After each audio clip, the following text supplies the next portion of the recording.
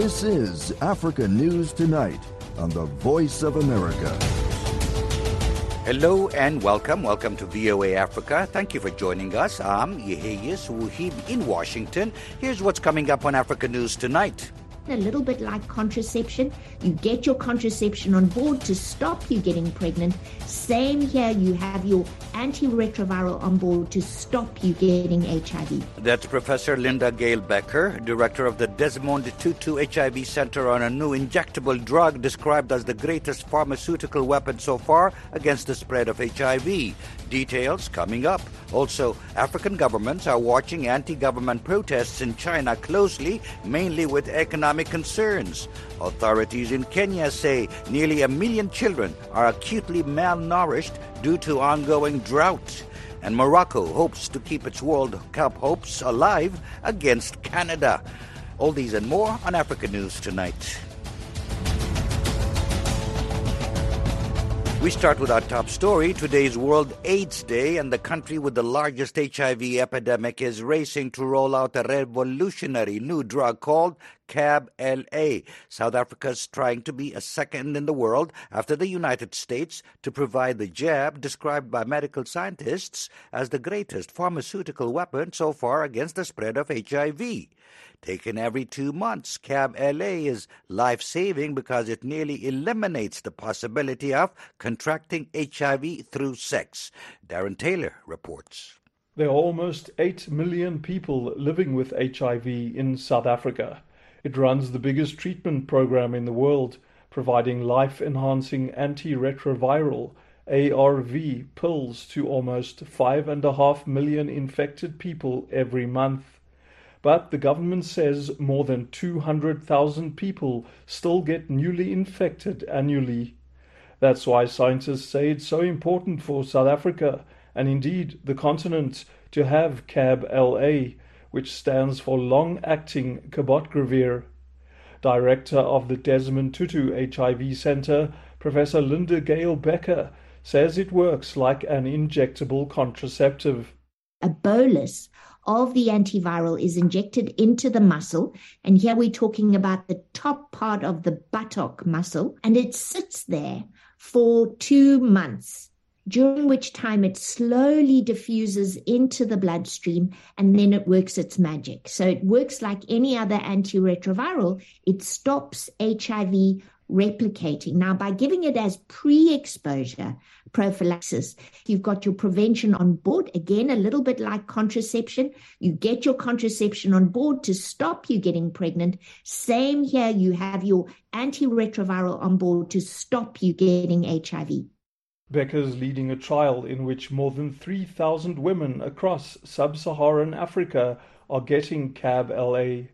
In Cape Town, 23-year-old Amanda Roberts is one of them. AIDS took her mother's life in 2016. And my mom's twin also has HIV. So I was like, I have to join the study because I didn't want to go the same road they had to go. Before Roberts began taking CAB-LA, she used a daily HIV prevention pill consisting of 2 ARVs. But, like millions of others, she found it very inconvenient to swallow it at the same time each and every day. Some days I'm not at home, I'm having fun, so I don't have my tablets with me. That's when the problem started, because I used to skip maybe a day without taking them. That's dangerous, as missing doses of ARVs means they're less effective. Studies in the US have found the CAB-LA jab works 90% better for young women than the daily pill, probably because the once every 2 months injection is much easier to take. Research shows CAB-LA can reduce HIV infections and AIDS deaths by 3 times more than daily ARVs. In South Africa, it could prevent more than 50,000 new infections annually. But there's a catch: price. In the US, where CAB-LA has been available for a year, one jab costs $3,700. Drug manufacturer Viv Healthcare has pledged to offer it to Africa at what it calls a not-for-profit price. The firm's head of research and development, Dr. Kimberly Smith, says price will depend on how many orders donors and governments can commit to. The goal is to get the price as low as possible. And so some of that depends on volume guarantees and a number of aspects. But I think it's important to remember that CAB for PrEP is a sterile injectable product. It is a very, very complex manufacturing process. The places where it's been compared to the manufacture cost of a simple white pill are just not realistic. International health journal The Lancet recently reported the price Viv's considering for the injection in Africa is around $260 per patient per year, far above what the continent can afford. Smith says it's much too early to speculate about price, and her company will do its best to get CAB-LA to Africa. For VOA News, I'm Darren Taylor in Johannesburg. Many youth activists in South Africa express disappointment and worry at the level of HIV infection and its impact beyond the medical issues. Some youth complain that the stigma in society and at health facilities continues to hinder their efforts to deal with the pandemic. Tuso Kumalo reports from Johannesburg. 29-year-old Tulina Mokangwe lives with HIV. She contracted the virus when she was raped in 2014. After suffering from stigma, anxiety, and isolated by her peers, she decided to stand up and fight for the youth access to testing and treatment. She says it is disturbing that clinics and hospitals are leading in entrenching stigma and stereotypes. When you get in, you're like, are you HIV positive? They're asking you questions like, oh, young, why are you sleeping around and making noise about it? Thabiso Mpahlele, Zanele Zazisto, and Amanda Chauge are young activists who are worried. They have teamed up going around the township of Tsakane in Ekurhuleni town in the Gauteng province, urging their peers to stand up, get tested and treated. But Zazisto says their encounters have been very disappointing. People, they don't want to hear anything, want to tell them about HIV. As soon as they hear this word of HIV, they think it's a death penalty for you. Another youth, Nkosikona Machomo, says misinformation is a large contributor to that resistance. Where like people still think that there are some people who get HIV by just touching. That shows like this information of HIV hasn't really reached everyone. The virus actually is transmitted through bodily fluids such as blood. But Mokangwe says the biggest problem is that too many older people who do not understand issues of young people are leading the fight against HIV in the decision-making bodies of government. They should leave young people lead, because it's our situations, it's what we face every day. The Action Treatment Campaign, TAC, is the organization that pushed to make the fight against HIV a number one priority for the South African government. The organization's chairperson, Sibongile Chabalala, says changing the attitude of health personnel is key in winning the hearts of the youth. What is important is to have youth-friendly clinics where young people will be accommodated, where young nurses and doctors will be there to cater for them because they'll be speaking one language, and also people living with HIV be in every facility so that they can advocate and educate and also be a peer educator to people, young people living with HIV. The government says it is aware of the challenges and it is fixing them. In June, it launched the National Youth HIV Prevention Strategy for South Africa. The program aims to reduce HIV infections and sexually transmitted diseases by 40% in the next 3 years. Tuso Kumalo for VOA News, Johannesburg. With China dealing with the biggest anti-government protests since 1989, analysts say African governments are watching closely, mainly with economic concerns. Kate Bartlett reports from Johannesburg, South Africa. For the past few days, the eyes of the world have been on the outbreak of mass protests in cities across China, with demonstrators furious at continued strict COVID-19 lockdowns as part of President Xi Jinping's unpopular zero-COVID policy. The protests have also taken on a political angle, leading to comparisons to Tiananmen Square, with protesters being heard shouting, "Step down, Xi Jinping, step down, Communist Party." The US and German governments have said they support the right of peaceful protest in China, but from Africa there has been silence.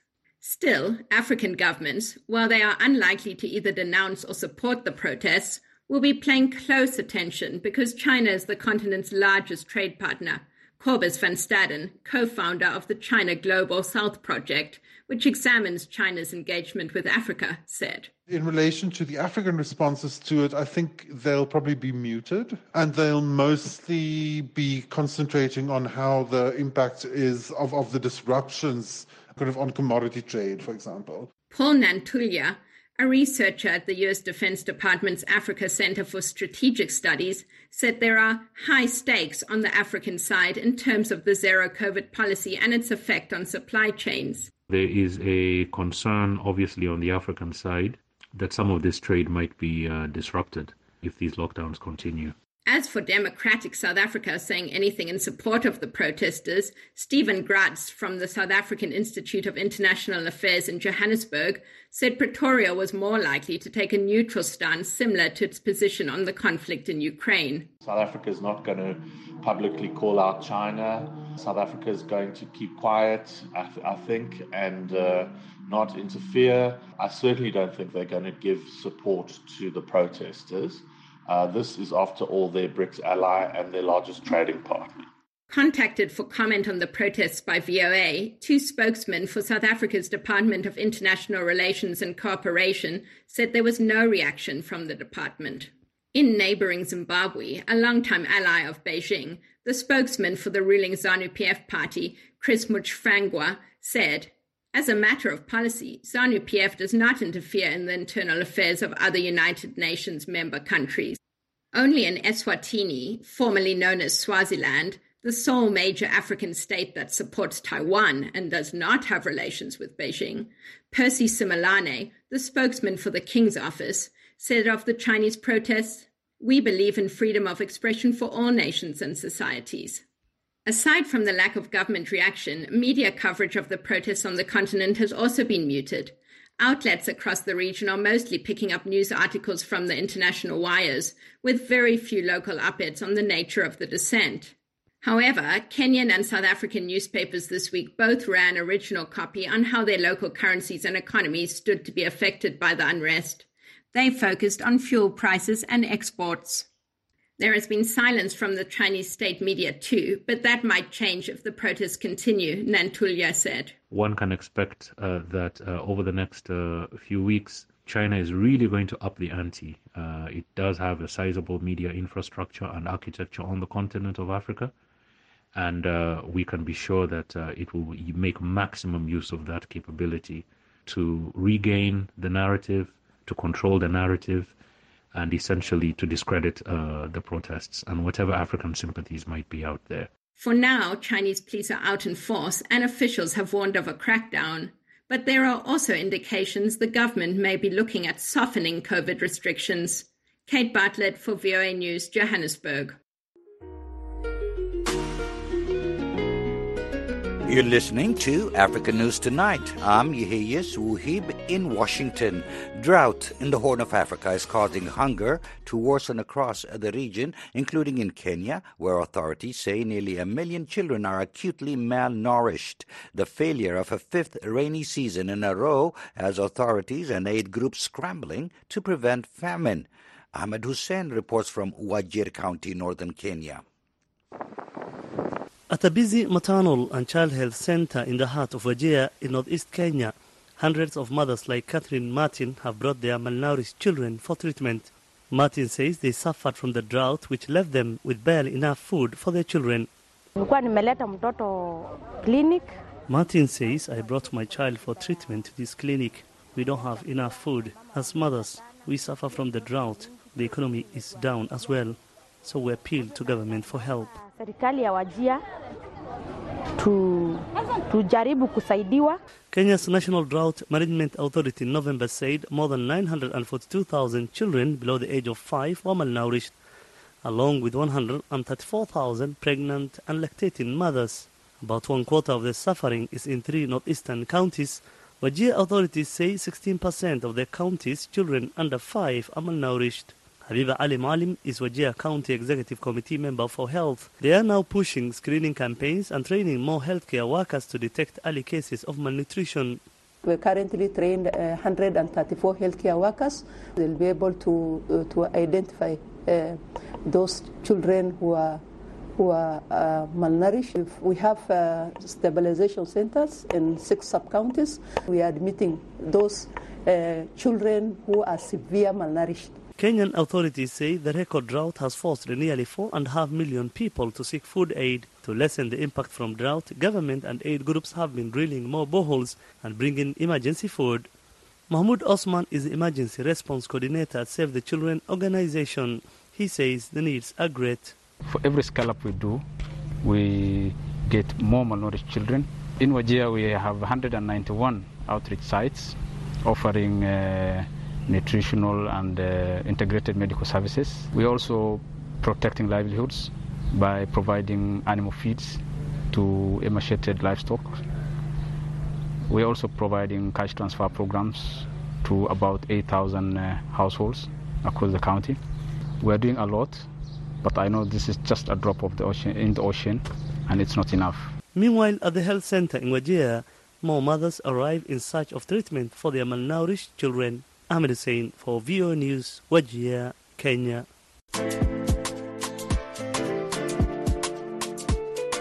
Ghana's Black Stars will face rivals Uruguay in their final Group H match tomorrow. The highly anticipated game will be a rematch of their 2010 World Cup quarterfinals match in Soweto, South Africa, which brings back some really bad memories. We have VOA's Jackson Mfunganye currently in Accra. He's on live to provide us a reminder of what happened. Hello, Yehayes. Hello, yes, Jackson. Indeed, the Ghana's Black Stars are looking forward to tomorrow's game. You know, they've been waiting for 12 years for this rematch of their 2010 World Cup quarterfinals in Soweto, South Africa, as you said. Just to remind people, in the final minute of that game, Uruguayan star Luis Suarez used his hand to deflect a header from Ghana's Dominic Adia. That goal would have definitely crossed the goal line, which would have been a game changer. Luis Suarez was given a red card, but Asamoah Gyan of the Black Stars went on to miss the penalty. And the rest, as they say, is history. However, Ghanaians have never forgotten nor forgiven him for denying them the opportunity to make it to the semi-finals of that World Cup. And they are determined and committed to carrying on this rivalry to the very end. Now, here in Accra, Ato Alzon-Apaya is a big fan of the Black Stars, and I spoke to him, and this is what he says. So Ato Alzon-Apaya here, a very proud and patriotic Ghanaian, very big fan of the Black Stars. I always tell fellow Ghanaians that the Black Stars, they don't just play for themselves. They don't play for the government. They don't play for the GFA. They play for all of us. So sometimes I find it very difficult how we sometimes criticize them unnecessarily and do not support them, right? Even if the team we know the team's quality is not that great, we still have to believe in them and support them. So, we're excited that we are at the World Cup. Personally, I just knew that when I know our team is not that great, but I knew that when we're drawn against Nigeria, because of rivalries, form goes out of the window, and I knew we were going to beat them. Yeah, so those are qualifying matches. Yes, so we're excited to be at the World Cup. I think we've had some good performances, and everyone has been looking forward to this Uruguay game. It's going to be very emotional. I know we're thinking about revenge, but we have to keep cool heads. And I think that just comes down to it, whether it's the Black Stars players or whether it's Ghanaians or supporters in general, right? We don't have to let our emotions get the best of us all the time. We have to keep cool heads. We have to go out and do what we need to do to get the results that we need. So we're looking forward to the Uruguay game. I am confident that we would be able to get a win. or get a great result to be able to get to the next stage. And the last time, I think we are being quietly confident about the team. I think we need to see better performances, but we are hoping that Ghana can carry the flag of Africa, and we also hope that Senegal, Morocco, Cameroon, Tunisia can all do well for the continent. Yeah. So even though you're supporting the Black Stars, you want every African team. Yes. You're for every African team. Yes. Yes. Because I think, you see, in 2009, Ghana won the Under-20 World Cup, which I think was a big deal. And we were able to beat Brazil in the final to be able to win that tournament. So we also need to get to the point where we believe in ourselves to be able to beat big teams and, cause upsets as well. So, I think we have to support the team, believe in the team, be prayerful, wish the best for the team, and, give them good encouragement. What is your prediction in terms of the scores on Friday? Wow. I normally like to predict 3-1. So 3-1 Ghana winning over Uruguay. All right. I like that. We'll see. Suarez is... Nothing like a nice vendetta-laced soccer match the whole world will be watching. Thank you, Jackson. Thank you very much, Hayes. That sentiment is widely echoed by many Ghanaians around Accra, including a fan named Francis. Definitely, not because I'm a Ghanaian. We have to win. I'm a Ghanaian, I'm a proud Ghanaian, and definitely we are going to win. If we draw, we have the chance of qualifying. So we are hoping to win, and my prediction is just a long goal. There will be a 1-goal difference. If we scored one, they will not able to equalize. Yeah. If they equalize, have you watched Uruguay play so far? What do you think about their game? Africa, we have similar style of play like the South Americans, but they have a little bit of this European style.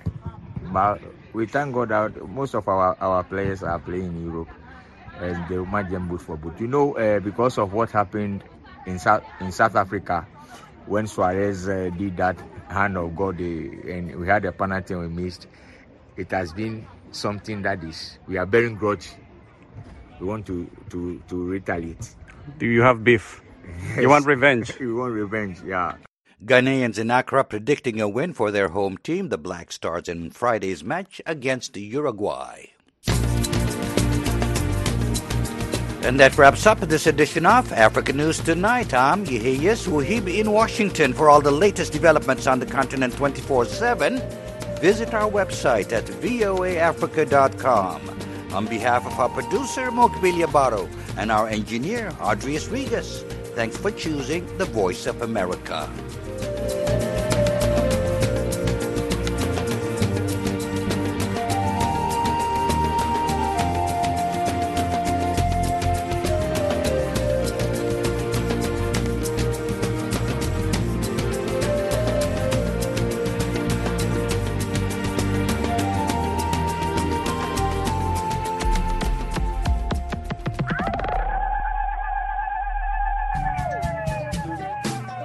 Hello, this is Heather Maxwell, host of Music Time in Africa. Join me every Saturday and Sunday for an hour of awesome African music.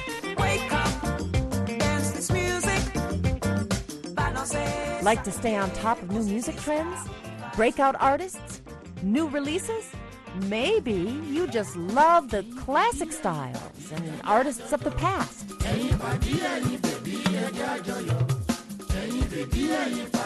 Or simply the sound and feel of a good beat.